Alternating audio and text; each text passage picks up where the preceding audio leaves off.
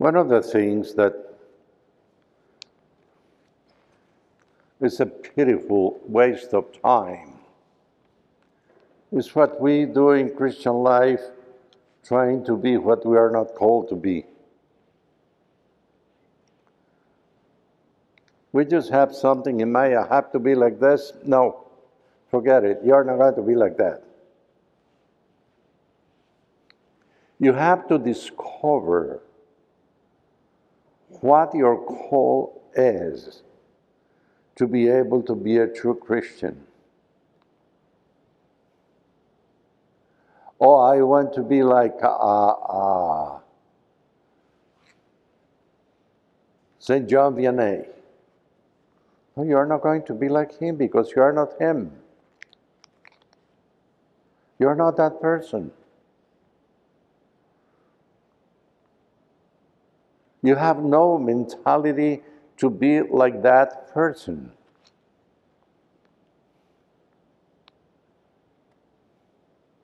What is it that we want to be? That is the first question that we have to answer if we want to be true Christians. And believe me, we will be very fortunate if our answer is going to be, I want to follow Jesus. Because to follow Jesus means that I'm going to compare myself with them, with his life every day to see what is it that I have to do. And believe me, my life is going to be very different. Very different. I told you the other day, what about thinking, what is it that Jesus would do in this situation? My day will be completely different. Absolutely different.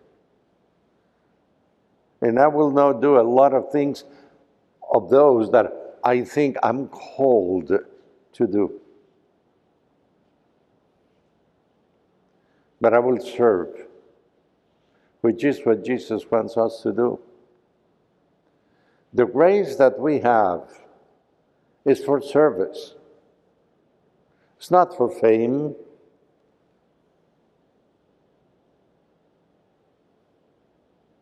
It's not for long life.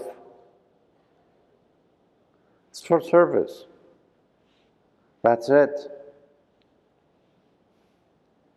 More not only service, but to be childlike.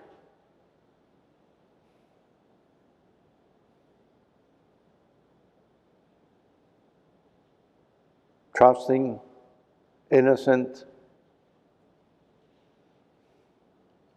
People who really reflect God's presence in the world. That is what we're called to be. And speaking of this, because now I cannot find it. In today's first reading it says, we all have received the grace according to what we are called to do, something like that.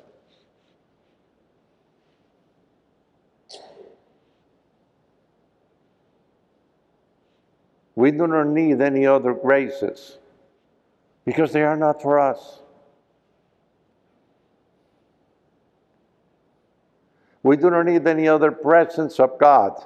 That one of being a server with this one and the other one and the other one and the other one. Concrete people, yes. That is Christian life.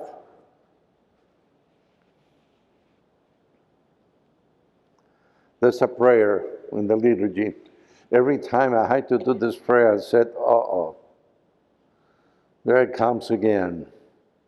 There it comes again. I say that because the prayer goes, and that we may love the whole humanity with a great heart or something like that. No, no. Start by loving your family. Start by loving the guy you cannot see, the one you cannot swallow, the one you hate, the one who offended you.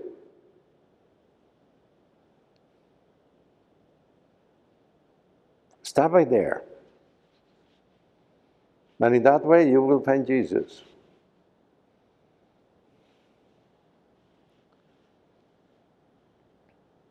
That is the meaning of that word that Jesus quotes in today's gospel. It is mercy that I want, not sacrifice. It's not external things. It's not the temple, no. It's the heart consecrated to God. I love mercy, not sacrifice. Or if you want a further explanation of this, go to Isaiah the prophet, chapter 53. Now you will have a wonderful explanation about this, about what it means to follow God. And this is what Matthew did. Who was Matthew? A rejected person by all Israel, tax collector. In the eyes of the Pharisees and the scribes, a sinner. A sinner.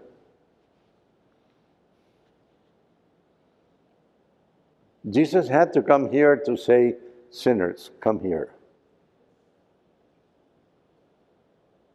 Before Jesus, sinners were rejected because they were sinners.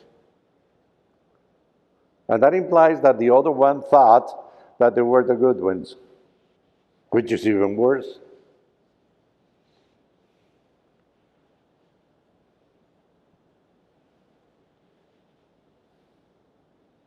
What is it that we think that it means? I want mercy, not sacrifice.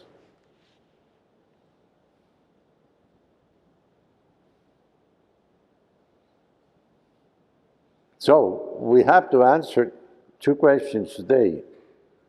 This one and the other one, what is it that God wants me to do?